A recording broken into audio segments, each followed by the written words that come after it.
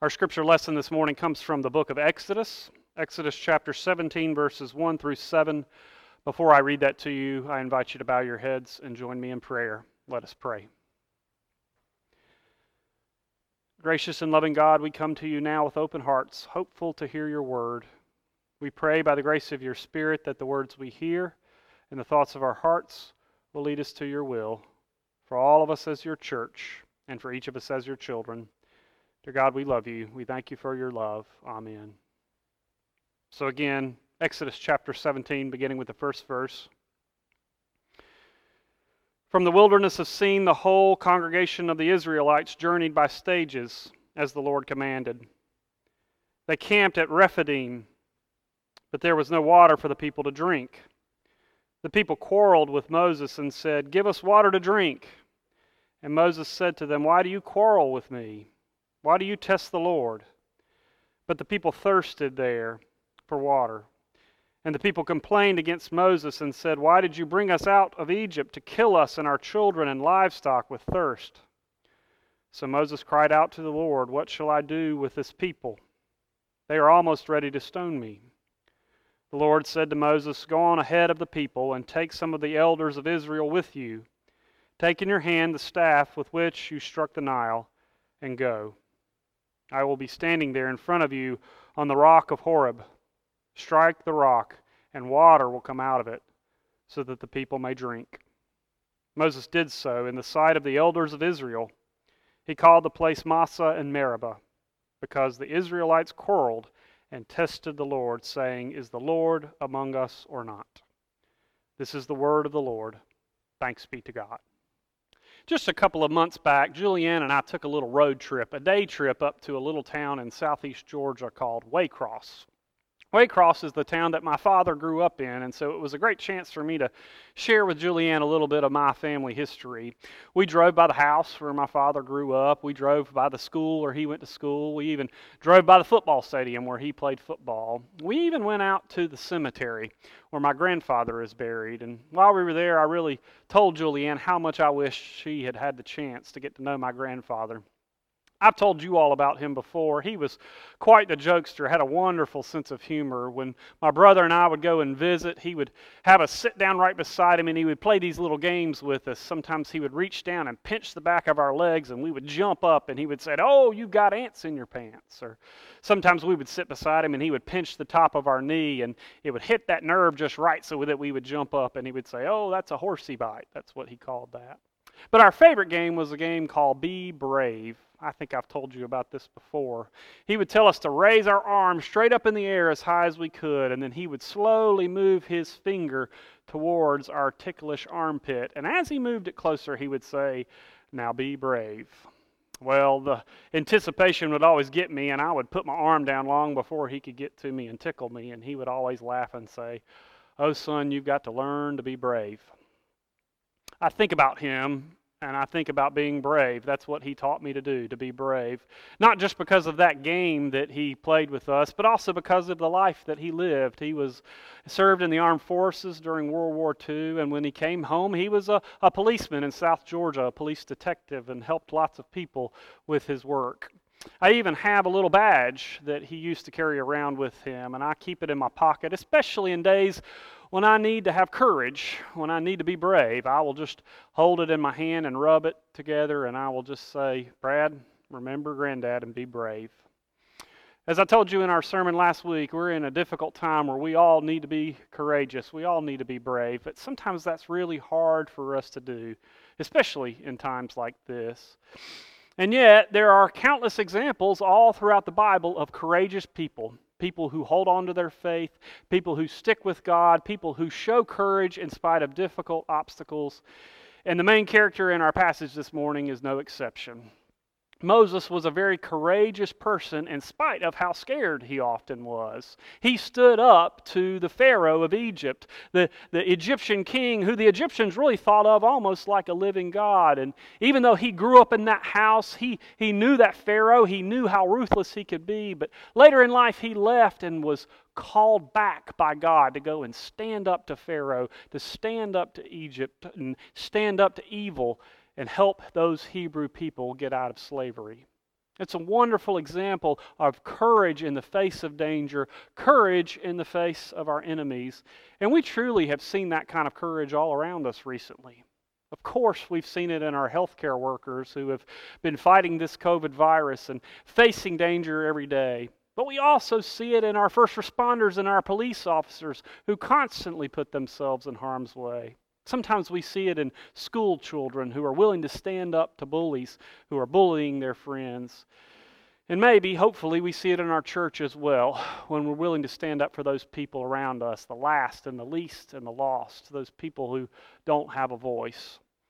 We see courage all around us, courage in the face of danger, courage where people are willing to stand up to their enemies. But today, I want to talk about a different type of courage. A courage that I think you see from Moses in the passage that I read from Exodus. If you haven't read Exodus in a while, you ought to try to read it. It's a long story about the deliverance of the people of Israel, the people of the Hebrews going to the promised land. But when they get out into the wilderness, when they escape from the Pharaoh, a new problem starts. The people of Israel, the people of the Hebrews, start to doubt. They become afraid. They become worried that God has forgotten about them. And that's what happens in our passage this morning. They're out in the middle of the desert and they get thirsty. And of course, when that thirst grows, they start to doubt God and they start to turn on Moses. And Moses has to do something that takes a lot of courage. He is called to stand up to his own people. Now, of course, he could back down and follow them and renounce God just like they're ready to do. But instead, Moses is called to stand up to his own people, the people that he belongs to, the people that he loves, the people that he's helped to deliver, and hold fast to God. That takes a lot of courage. I think it's a little different courage than standing up to our enemies, but it takes courage for us to stand up to our family, to stand up to our loved ones, to stand up to the people in our own camp. It takes courage to stand up to them because when we stand up to them, we risk something. We risk losing the place where we belong. That actually happened to a dear friend of mine. His name was Josh, and he grew up in South Carolina like I did. But he grew up in a wonderful family. His father was an itinerant preacher who went around and preached at lots of different places.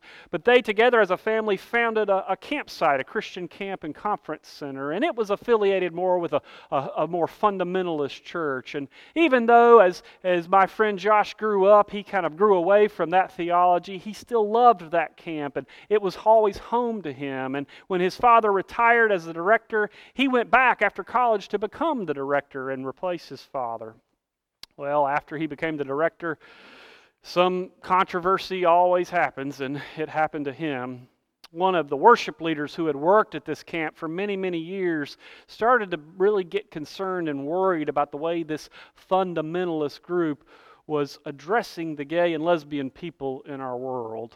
He was worried about those teenagers who were coming to the camp and hearing words of judgment and hatred rather than words of love. And so this worship leader went to the board of directors and asked them if they could just start to begin a conversation talking about how they address this issue in our world.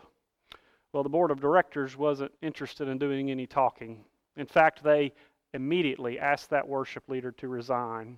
My friend Josh, who was the director at the time, was so upset by the way they treated this family member, this person who had been working with this camp for many, many years. And so a few days later, he went to the board and said, there's got to be a better way that we can treat our employees, that when they come to us and want to talk to us and ask questions of us, that we can respond with care, with a listening ear, with grace. Well, as it turns out, the board didn't want to listen to him either. And they asked my friend to resign.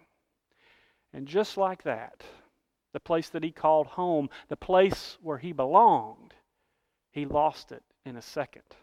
Just by standing up to people that he loved, standing up to people that he knew, standing up to the people in the place that he called home.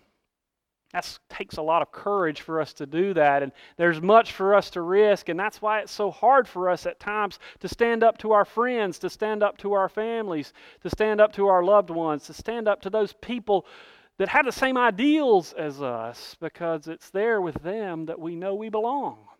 That's why it's hard for us to stand up to our employer or our colleagues when we feel like something wrong is happening because we're worried we might lose our paycheck or lose our jobs. That's why it's hard for us to stand up to our parents when we feel like some of their deals are hurtful to the people around us, because after all, they brought us into this world. That's why it's hard for us to stand up to our friends, because they are the ones who give our lives hope and meaning, and they are the ones who give us a place in this world, a place where we belong, and there's much to lose.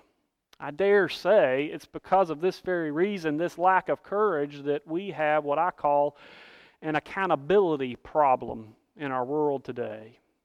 It's far too easy for us to try to hold our enemies and our adversaries accountable for the things that they do, and far too difficult for us to hold ourselves accountable. Those on our side of the fence, those on our side of the aisle.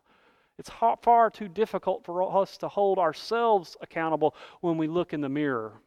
We would rather hold our adversaries accountable and offer ourselves grace rather than offer our adversaries grace and hold ourselves accountable. But every now and then, when you look through history, you can see people who have that kind of courage.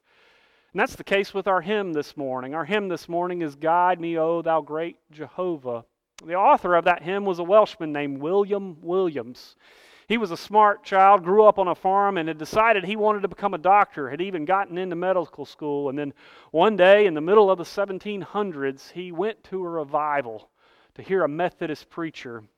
And that Methodist preacher changed his life. He talked to him a little bit more about Jesus Christ and what it meant to share the love of Christ with others. And in those moments, he realized he was not called to be a doctor.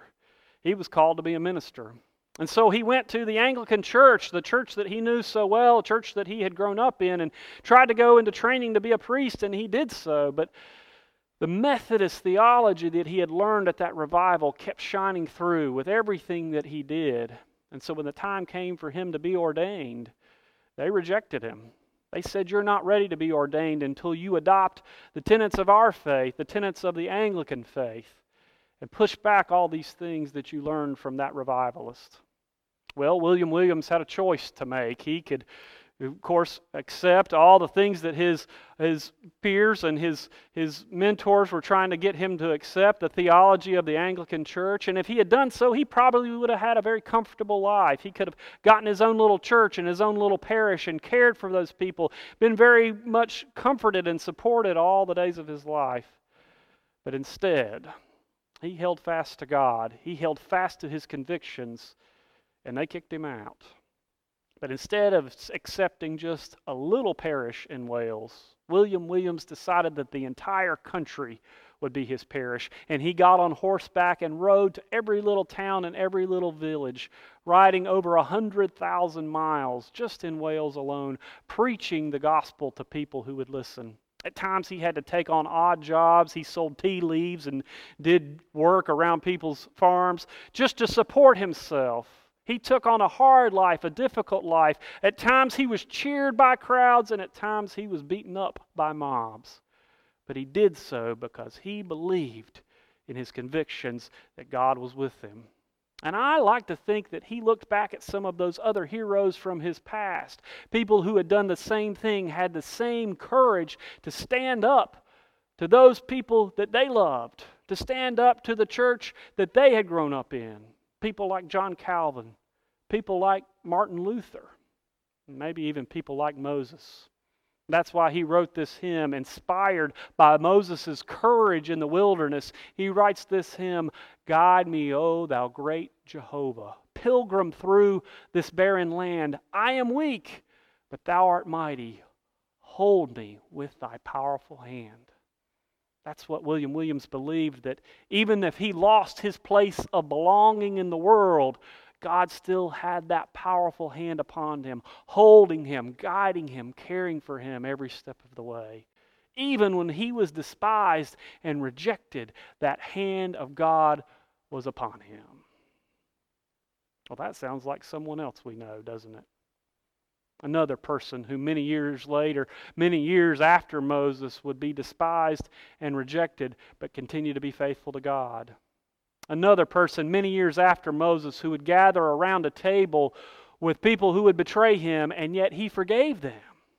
And after his resurrection, he made a place at the table for them again. In a few moments, we're going to gather around a table that God has prepared for you. And it's a table where you always have a place.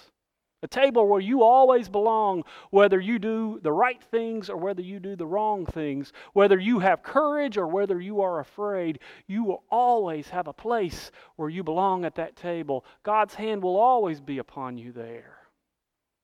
And so God calls us to come, to be courageous, even when it's hard, even when we might lose everything, knowing that we are always a child of God and we always belong to God.